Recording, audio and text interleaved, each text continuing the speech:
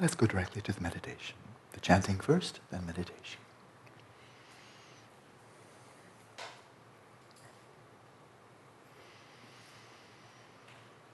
Om Agye Yuke Nupcham Sam Bema Gesa Dombona Yamzen Choki Mudubnye Bema June Shesutam Kodu Kando Mambeko Keki Jesu Datupki Jingi Lapchi Sheksusu Guru Pema Siddhi Om Hum Ogen Yuki Nupcham Sam Pema Gesa Dombola Yamsen Shoki Mudumye Pema June Shesuda Kodu Kando Mambuku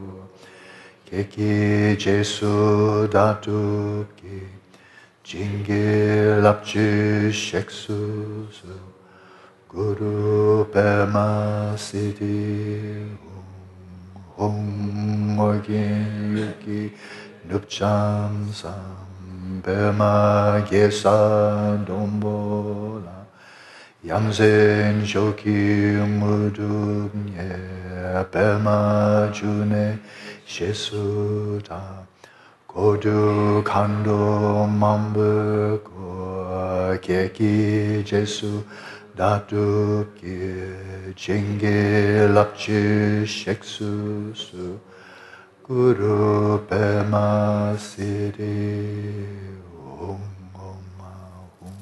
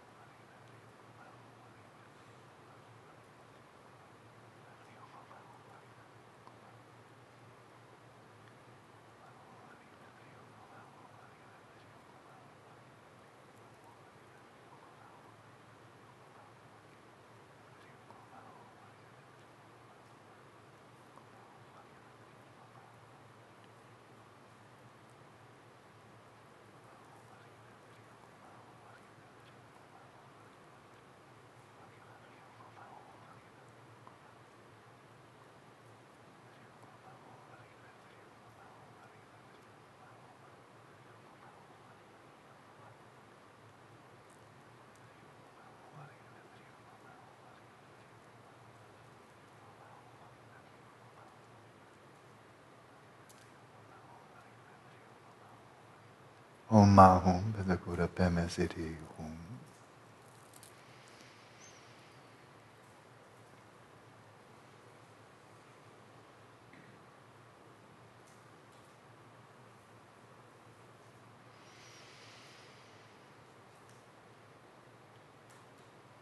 You may switch postures now if you wish.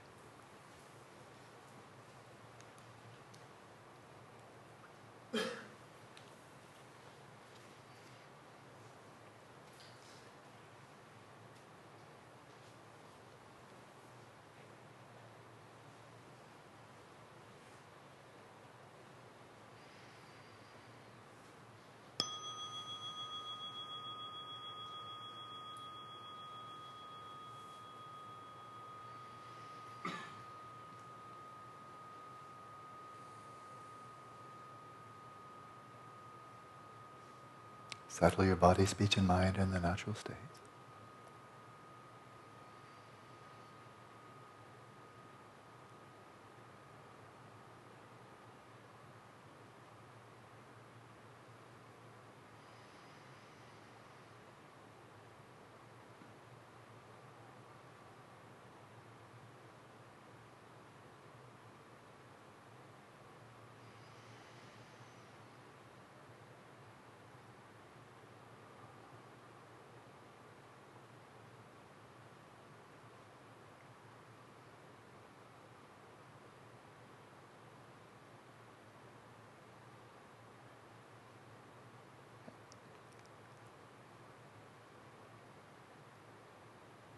And let your awareness,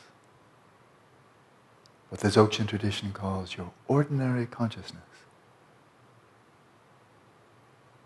rest right where it is, effortlessly, without object, without target, without hope or fear, without striving, resting in its own nature, knowing itself. This is the portal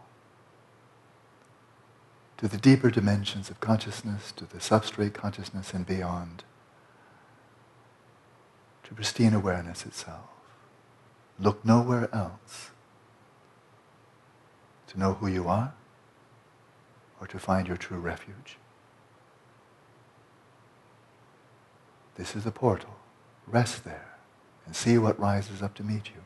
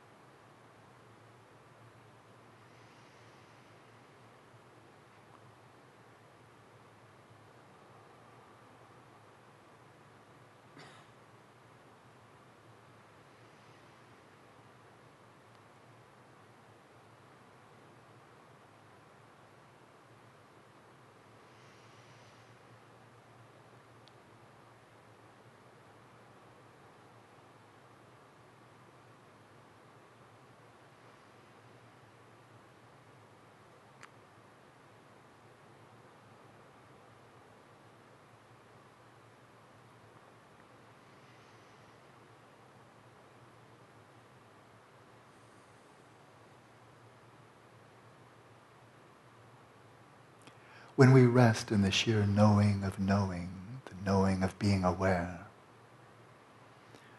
we're resting in the cognizant aspect of consciousness, knowing what is already true, what is actual. But there's more to consciousness than knowing.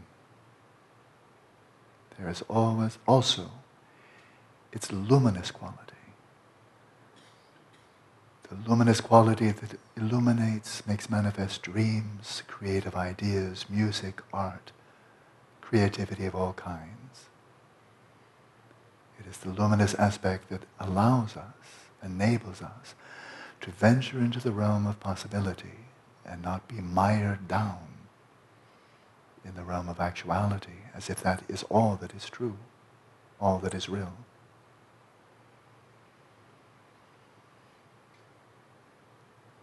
As we move now into the meditative cultivation of compassion, we move into the realm of possibility, imagining that which is not yet actual, but which could be.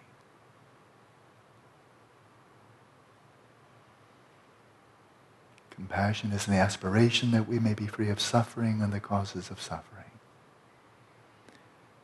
It takes no wisdom to experience manifest suffering. But it does take some wisdom and intelligence to recognize the underlying causes.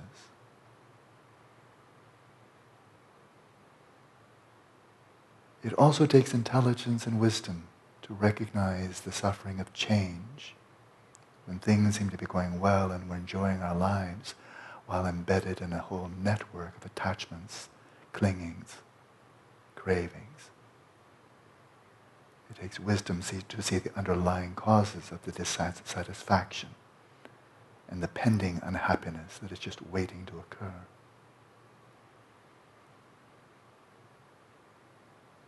But now this morning we move to the deepest dimension of suffering, as presented in the Buddhist tradition. I won't give you a technical term, I will simply say existential suffering, existential dissatisfaction, that occurs even in the absence of adversity, even in the absence of overt craving, clinging, and attachment. It goes right to our very sense of identity, our existence itself.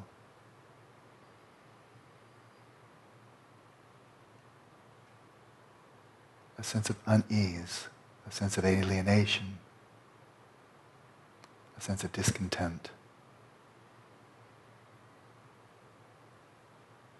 Stemming from a delusional sense of self, the sense that I am separate, autonomous, inherently existent, and therefore inherently other, separate from everything and everyone else.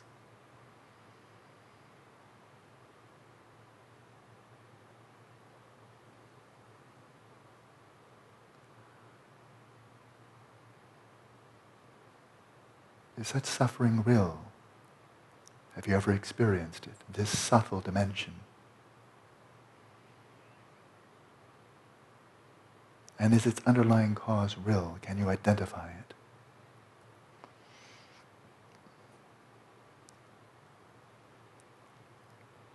So before venturing into the actual meditation on compassion,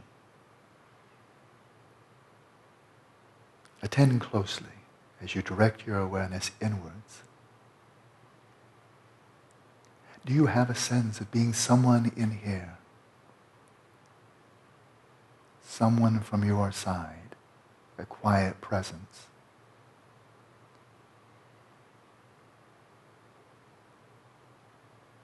A subject, discrete, unitary.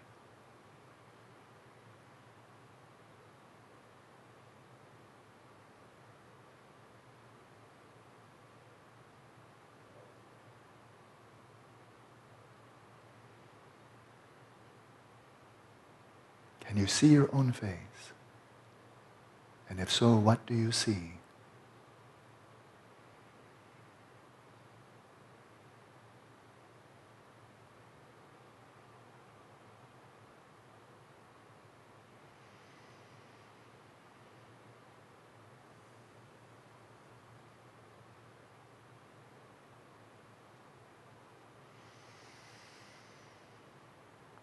Do you have a sense of being the same person, the same entity, the same individual or self that you were yesterday, and 10 years ago, and 20 years ago? Do you have a sense of continuing through time as some unchanging essence? Can you identify that? Is there such grasping or is there not?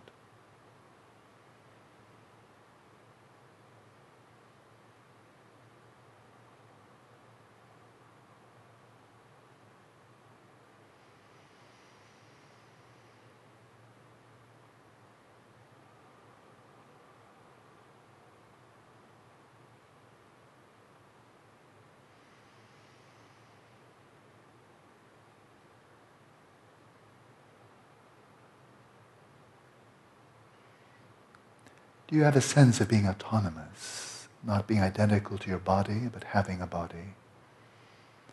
Not being identical to your mind, but having a mind, directing your mind, using, purifying, transforming, being bullied by, on occasion blessed by, your mind.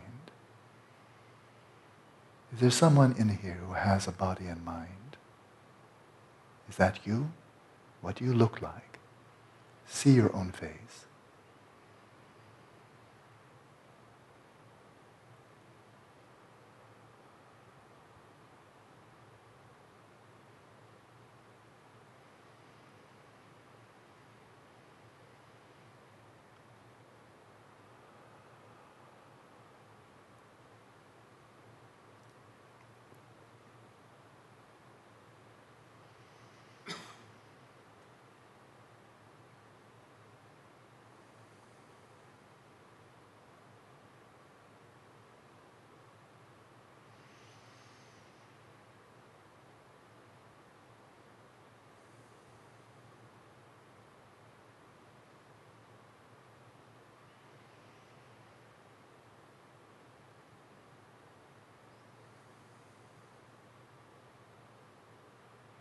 Can you see a connection?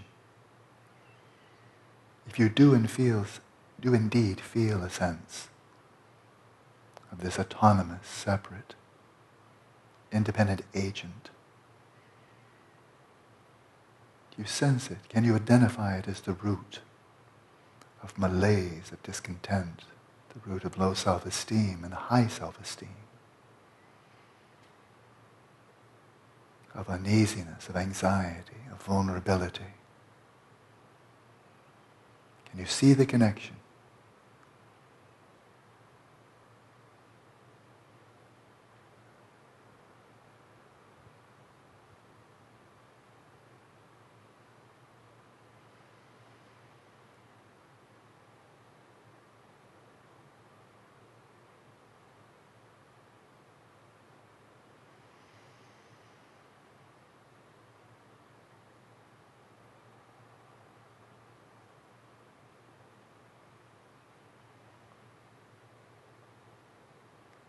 Vipassana again involves cognizance, knowing what is occurring now. But now we move explicitly to the cultivation of compassion rooted in wisdom, understanding, insight.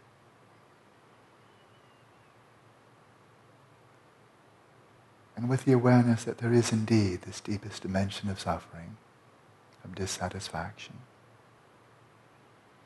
Begin with yourself.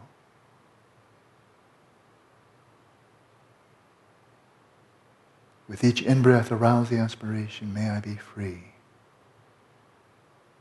Free of this ground suffering, and free of its underlying cause of delusion, especially the ignorance and delusion pertaining to my own identity, and implicitly the identity of all other sentient beings.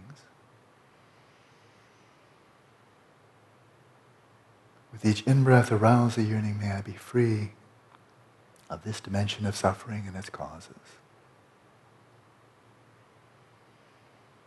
With each in-breath, imagine that ignorance and delusion in the form of a cloud of darkness, veiling, obscuring the natural luminosity and purity of your own awareness, your own being.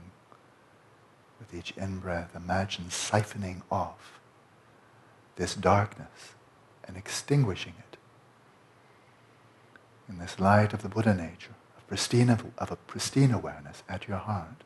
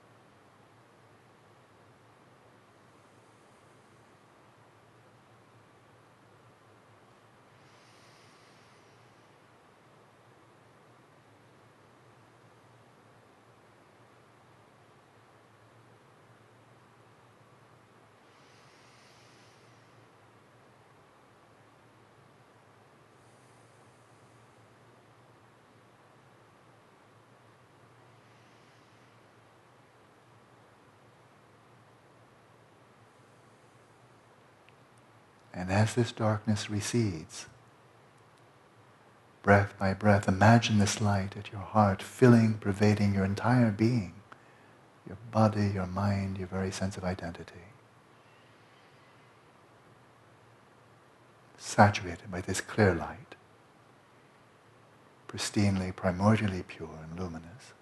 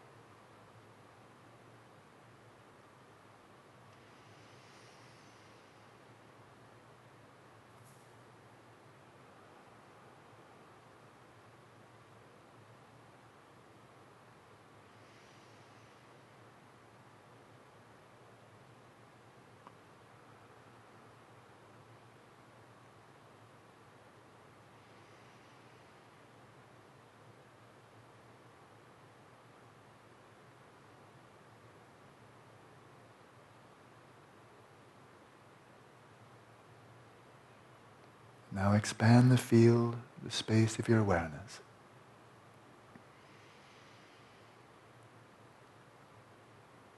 To include all of those nearby, in your proximate vicinity. Each of us sentient beings, clinging, grasping to ourselves as autonomous, separate.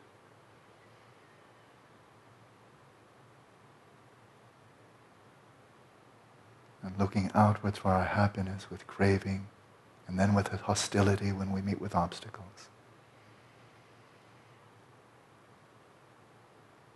Wishing to be free of suffering, hastening after the causes of suffering, wishing to be happy, destroying the causes of our own happiness.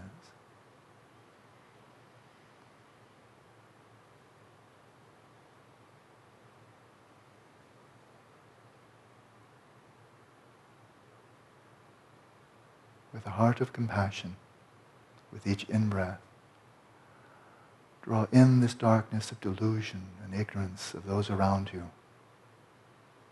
With the aspiration, may you, like myself, be free, free of suffering, all dimensions of suffering, and their underlying causes right down to the root. With each in-breath, imagine drawing in this darkness, but extinguishing it in this infinite light, this fathomless light at your heart.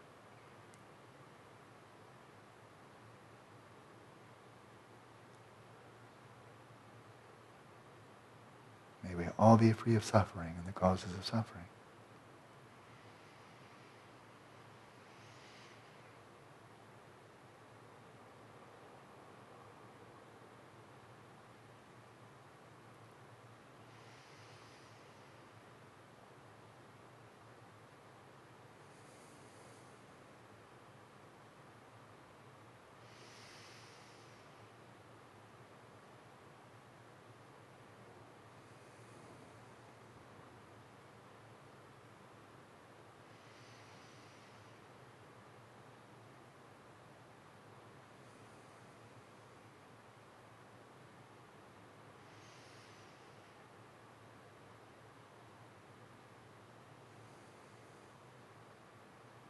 And breath by breath, expand the field of your awareness.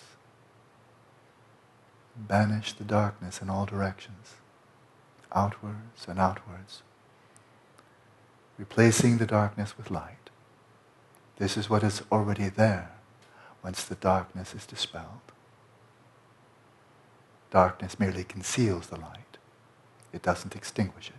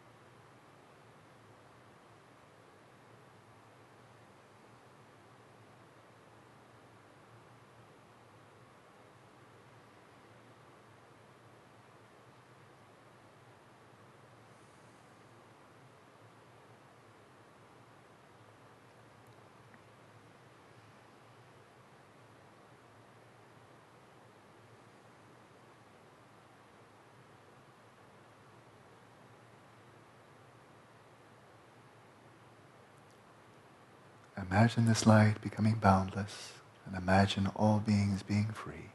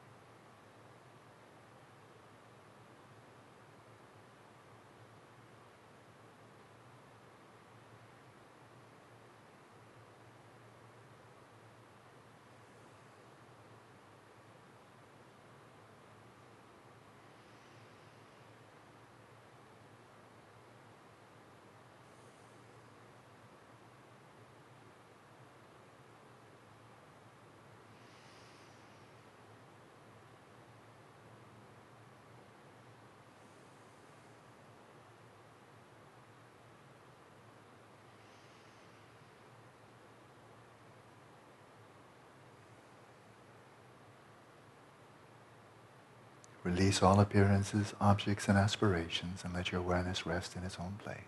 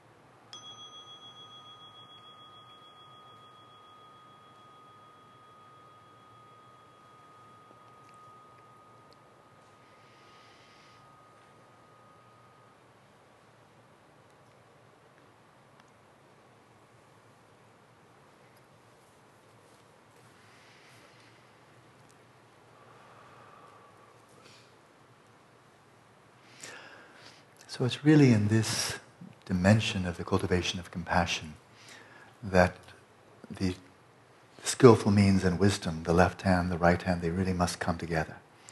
You just don't get to this depth superficially. There has to be intelligence, wisdom, and insight to see even what it's all about. Right? So not so easy, but enormously deep and rewarding. So I'd like to share with you some gifts I received in my meditations this morning, thoughts that came to mind. Then also some thoughts from outside of my mind then came to my mind, other people's thoughts. Preface it by just pointing out that I've been quite tough in my criticisms of the so-called new atheists, very militant atheists who disparage religion without having studied it, just basically bringing their own infatuation with science, but very naive and uninformed even of science, but all the worse, their naive loathing and contempt for religion, and again without studying it well. And so I've read a number of these works, and I find none of them are even worthy of refutation. They're best used as mulch, add to the compost heap. And it's, I think, really a sign of degeneration of our times that any of these books are taken seriously. The scholarship is so shoddy. They're so prejudicial. It's an embarrassment to civilization, frankly. Having said that, I'm not going to belabor that point. Nobody has to agree with me, but that should go without saying. How could I say you have to agree with me? What would I do?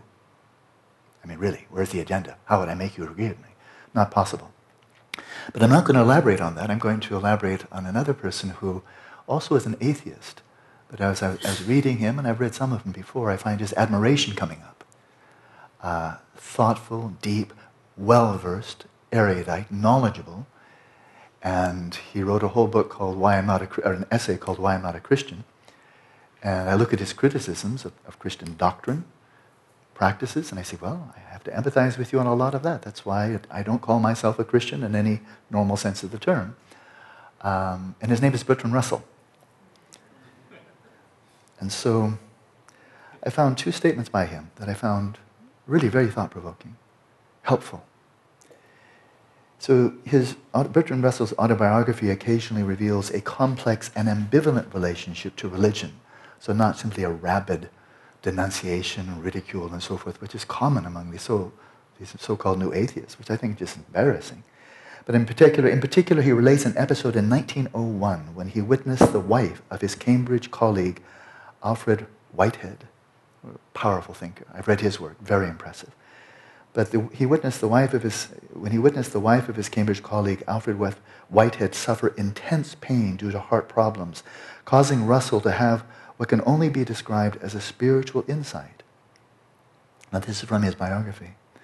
The ground, and I quote from Russell, "The ground seemed to give way beneath me and I found myself in quite another region," he writes.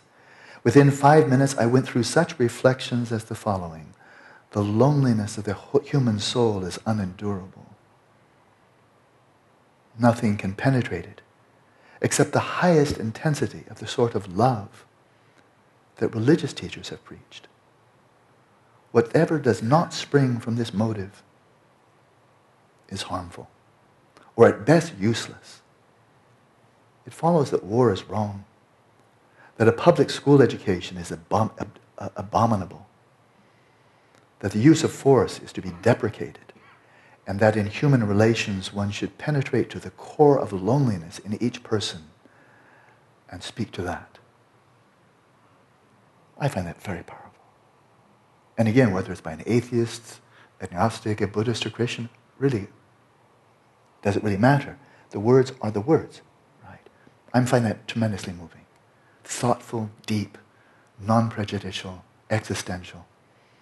I was very moved by that.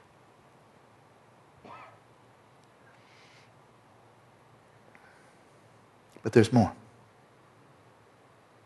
I got interested. Because I feel he was right there. Wasn't it true? I mean, this is my evaluation. He was talking about that deepest dimension of suffering. It wasn't having a bad day. It wasn't being infatuated, "Oh, I'm so wealthy, I'm so handsome, I love life, isn't it great?" The suffering of change. It's not that, right? It's not manifest suffering, not the suffering of change. It's deeper. He's really going deep there. And he sees the only antidote there is love, right? Well, so that perked my interest. I thought, well, gosh, that was so insightful. And I know he's very critical of Christianity, but very thoughtful, well-informed. Nobody has to agree with him. A lot of people don't, but a lot of people do. But it's provocative. It's thought-provoking, intelligent, analytical, good use of logic. And he's an atheist. I would enjoy having a conversation with him. Wish I could. I missed him. But then I got curious. I wonder what he had to say about Buddhism. Because he's so well-informed. He really read. He read widely. He didn't, entomb himself just in Western ethnocentricity. Big thinker. Big thinker. So he did say something about Buddhism. And I quote,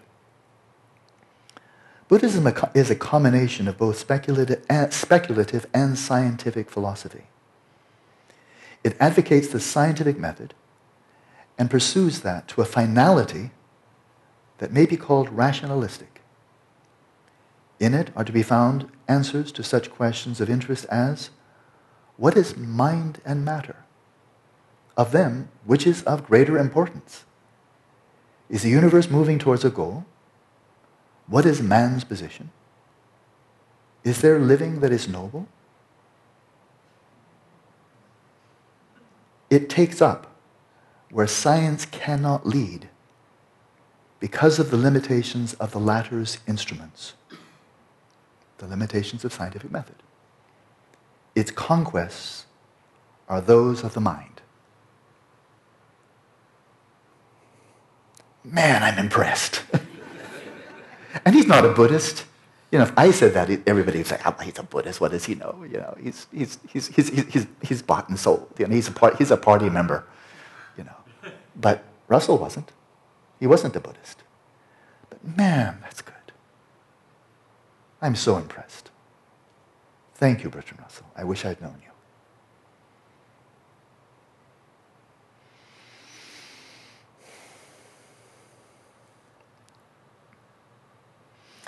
the theme of anatta, or anatman in Sanskrit, not self, not self.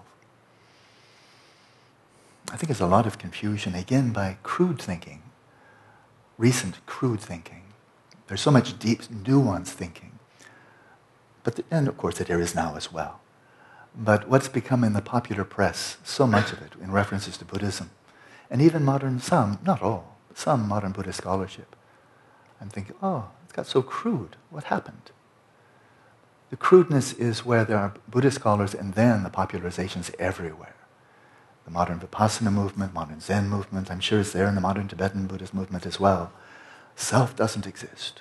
Self doesn't exist. There's no self at all. I looked, all I saw was thoughts. So there's thoughts without a thinker. I looked, all I saw was mental processes, therefore there's no self. No self at all. Well, the Buddha didn't actually say that.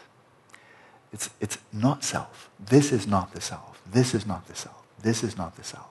This does not belong to the self. That's what he actually said. Did the Buddha ever say there is absolutely, in no sense of the term, is it meaningful to speak of self because it's like talking about the son of a barren woman or whatever else you think, because rabbit's horns. Rabbit's horns have no existence whatsoever, right? I think we can agree on that, hopefully. If they find rabbits to do, then I have to find another example. The self is not like that. The Buddha never said the self is absolutely in every way non-existent. And I can prove it. It's not an opinion. That is, if we're really talking about what the Buddha said, and we're relying upon the most authoritative sources that we have, such as the Pali Canon, then how about this one for starters? As the Buddha is just about to pass away into nirvana. Right? I've read it before, I'm going to read it again though, but this time with context. Therefore, Ananda, be islands unto yourselves, refuges unto yourselves. Seek no external refuge, with the Dhamma as your island, the Dharma as your refuge, seeking no other refuge. Well, be islands unto yourselves? If you don't exist at all, that's being an island unto nothing, which makes no sense. And there are many, many cases, many throughout. I check with Bhikkhu Bodhi. He's, in terms of personal correspondence, I've also corresponded with Peter Harvey and some other outstanding, so I'm not going to try to compare them. But they're all really superb scholars of the Pali Canon. I'm not a Pali Canon scholar at all, but I have the good sense to find really good ones. And when they're very generous with their time, they respond to my correspondences. There are many, many cases where the Buddha did use first, second, third person personal pronouns. I, you, they, she, he. It comes everywhere. You don't do that with unicorns or things that have no existence whatsoever. I don't really actually know what are unicorns, but let's imagine. So modern scholarship and this modern popularization of Buddhism that says, we figured it out. There's no self at all. Saying, you're wrong. But you're actually catastrophically wrong. And then what happens frequently, ever so frequently now, is people who are very keen on science come together with people who are, have attended a Vipassana retreat or a Zen retreat or maybe even a Dzogchen retreat, whatever. They say, that Buddhist theory of there's no self, right on. There's no self at all. You don't exist. You're a non-entity. You know why? Because the neuroscientists have the same conclusion. They looked into the brain and there is no CPU. There's no central unit within the brain that's the master, the CPU or the CEO or the CIA. There is no central intelligence agency or part of the brain that's controlling all the other parts, and that would be the neurocorrelate for me. There's at least one neuroscientist. Do I get confirmation, Amy? She is nodding with notable silence. Yeah. It's uncontested. There's no part of the brain that is a neurocorrelate that you can see this is part of the brain that's controlling emotions and desires and attention and mindfulness and so forth and so on. There is no. You don't find any self in the brain at all. And therefore, neuroscience corroborates Buddhism. You don't exist at all. That means you're not an agent. And that means we no longer need to use the word I, or for that matter, mind, because when you look into the brain, you don't find mind either. You don't find thoughts, images, memories, hopes, fears, desires, dreams, or anything else mental. You find neurons, synapses, dendrites, glial cells, chemicals, electricity galore. But what you don't find is mind, and you don't find self. So in this delusional coalition of reductionist neuroscientists, cognitive scientists, and delusional self-styled Buddhists, we have a really unholy union of delusion meeting delusion and shaking hands and congratulating each other. But from the Buddhist side, if you don't exist at all, then the same people will say, there's no such thing as free will at all. In other words, you're actually not making any decisions at all, and therefore all of your actions are predetermined, and therefore you're a robot. And you're a robot because you're simply influenced by the 5 skandhas, and that includes mental processes as well as physical, but you're a robot. Which means, we just have to follow the logic. We just have to follow the logic. We simply have to not stop thinking. And if this is true, then you are not morally responsible for anything you do. That's just, you have to come to that conclusion. If there is no person, and everything that's taking place here is simply a result of biological processes in the brain, they're not mystical. They follow the laws of physics, chemistry, and biology. None of those have any morality in them at all. Evolutionary biology, there's no morality there. It's survive and procreate. That's good. Don't survive, don't procreate. That's bad. There's no morality, there's no ethics in biology. And that includes neurobiology, evolutionary biology. That's not what it's designed to do. You don't look there for ethics any more than you look to Buddhism for understanding the brain. Wrong place. But we see how catastrophic this is. Because when you take Buddhism, for many people, does have some authority. Science, for, I think, every informed person, has a great deal of authority, for good reason. Now we bring these 2 authorities together and they both say there is no self. And the brain is the agent, and the brain is operating according to the mindless, amoral laws of physics, chemistry, and biology. Now the whole notion of path is gone. The whole notion of ethics is gone. Wisdom is gone. Everything. It's nihilism. Nihilism. So this is, I'm speaking pretty calmly here, but this is really, truly catastrophic. Is it not? And you don't have to agree with me, but that's my position. This is not simply, oh, that's wrong. Like, no, the earth was not created 10,000 years ago, and no, there's no Santa Claus, and no, it's not just wrong. This is catastrophically wrong. Because if people start living by this, and many are, then we've got a big problem on our hands. Maybe, and this is my untested hypothesis, the fact that somebody's killing themselves every 40 seconds. Boy, do I sympathize with that. If that's who we are, why on earth would you want to continue? Have a bad day. One really bad day should be enough. Say, the hell with this. Who needs more of these? And say, I'm finished. That's always an option. I'm out of here. I don't need more days. And I'm looking ahead. I'm going to get sick, get old, ugly, and lose my mind. Who needs that? Screw it. I'll off myself when I'm still in 40. I'll off myself when I'm 40. Because everything's downhill from there, right? Exactly. I miss it. I'm already 24 years late. What was I thinking? So an understanding of what is meant by anatta, that is not this crude, utterly misleading, profoundly incorrect notion that we don't exist at all, which is now all over the place. The common press, when they're referring to Buddhism, they say everywhere. And then even among some scholars, I think they've been influenced by materialism, frankly.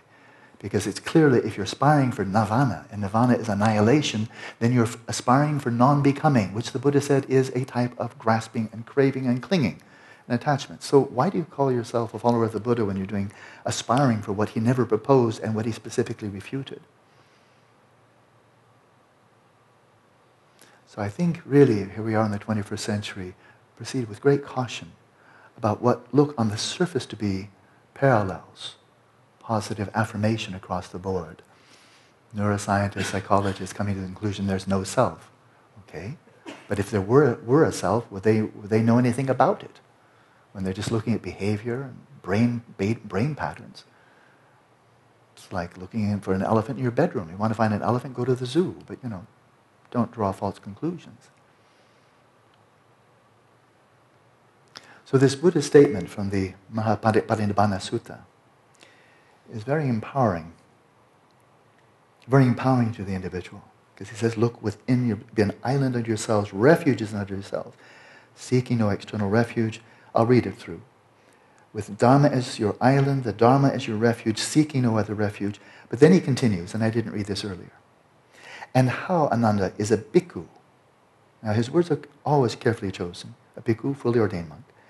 And how Ananda is a bhikkhu, an island unto himself, a refuge unto himself, seeking no external refuge. With the Dharma as his island, the Dharma as his refuge, seeking no other refuge. How? How does that occur? How do you enact that? What does that imply? And he says, when he dwells contemplating the body as the body, earnestly with introspection and mindfulness, after having overcome desire and sorrow in regard to the world, when he dwells contemplating feelings as feelings, the mind as the mind, and phenomena as phenomena, earnestly, with introspection and mindfulness, after having overcome desire and sorrow in regard to the world, then truly he is an island unto himself, a refuge unto himself, seeking no external refuge, having the Dharma as his island, the Dharma as his refuge, seeking no other refuge. Those bhikkhus of mine, Ananda, who now or after I am gone, abide as an island unto themselves, as a refuge unto themselves, seeking no other refuge, having the Dharma as their island and refuge, seeking no other refuge. It is they who will become the highest if they have the desire to learn.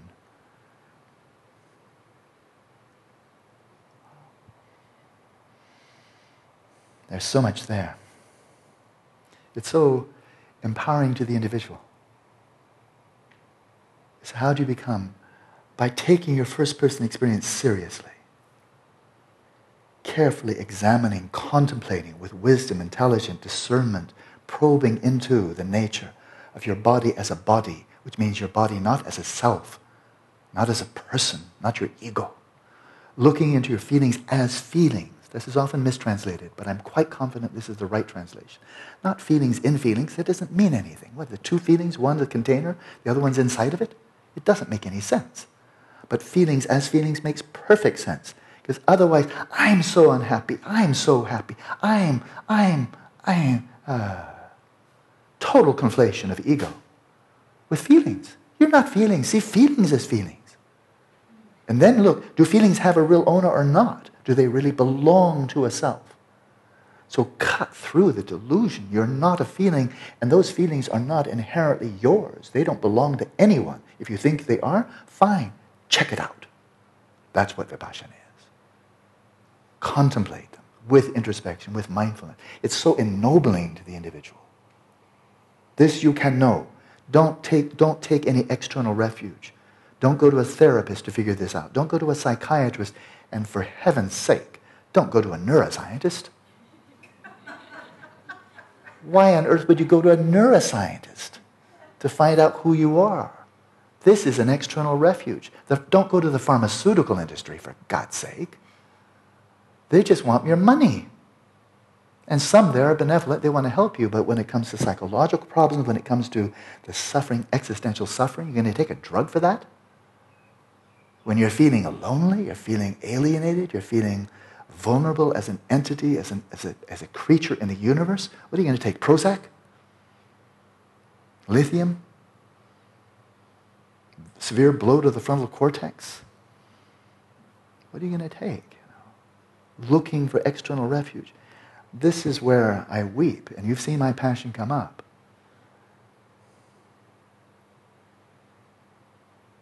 We're being manipulated.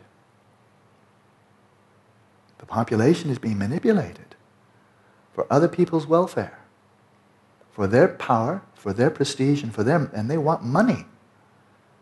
And it's a collusion. It's the scientific establishments, at academia, pharmaceutical industry, the media, and the government. They're disempowering us. They're disempowering every individual. Churches have done that historically. They've been condemned for it. Right? Rightly so. but now it's bigger than a church. It's all of those. And they wage massive authority, massive prestige, money. That they determine where the research goes. And it all empowers and enriches them. But what about us individuals? And of course, the scientists, the government people, the pharmaceutical employees and so forth, they are also, it's disempowering them as individuals, that all of our experience is illusory, we're told. And even the most insulting statement to the human intellect possible, you don't have any experiences.